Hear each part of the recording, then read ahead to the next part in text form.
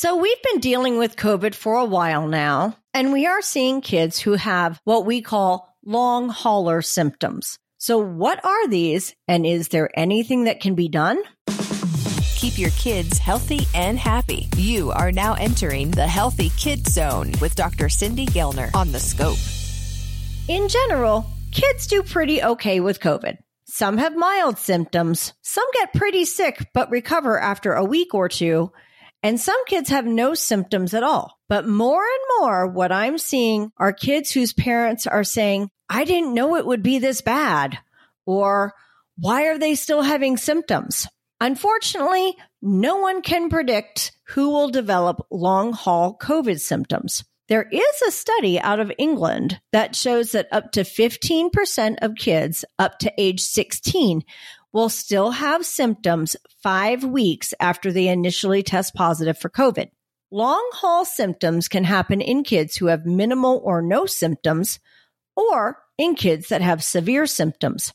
That's the tricky thing with COVID. It doesn't follow any rules, and it seems to do whatever it pleases on its own time frame. So, what are the symptoms of long-haul COVID?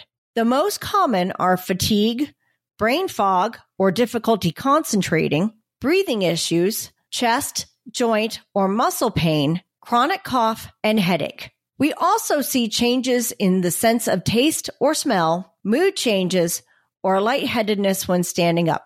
I know, it seems like anything can be a symptom of long-haul COVID. And not all of those symptoms can be attributed to having had COVID in the past. How is long-haul COVID diagnosed? Well, that's tricky too. There are no specific tests that can be done. Your pediatrician can rule out other conditions and will usually refer your child to a specialist if their symptoms persist, but there are no good tests. We have no idea how long it will last. We don't know what causes it, and we don't know what the treatment will be other than supportive care and treating your child's symptoms as best as possible, but there is no cure. As we continue to move forward with COVID, hopefully we will have more answers as to how to help long hauler symptoms.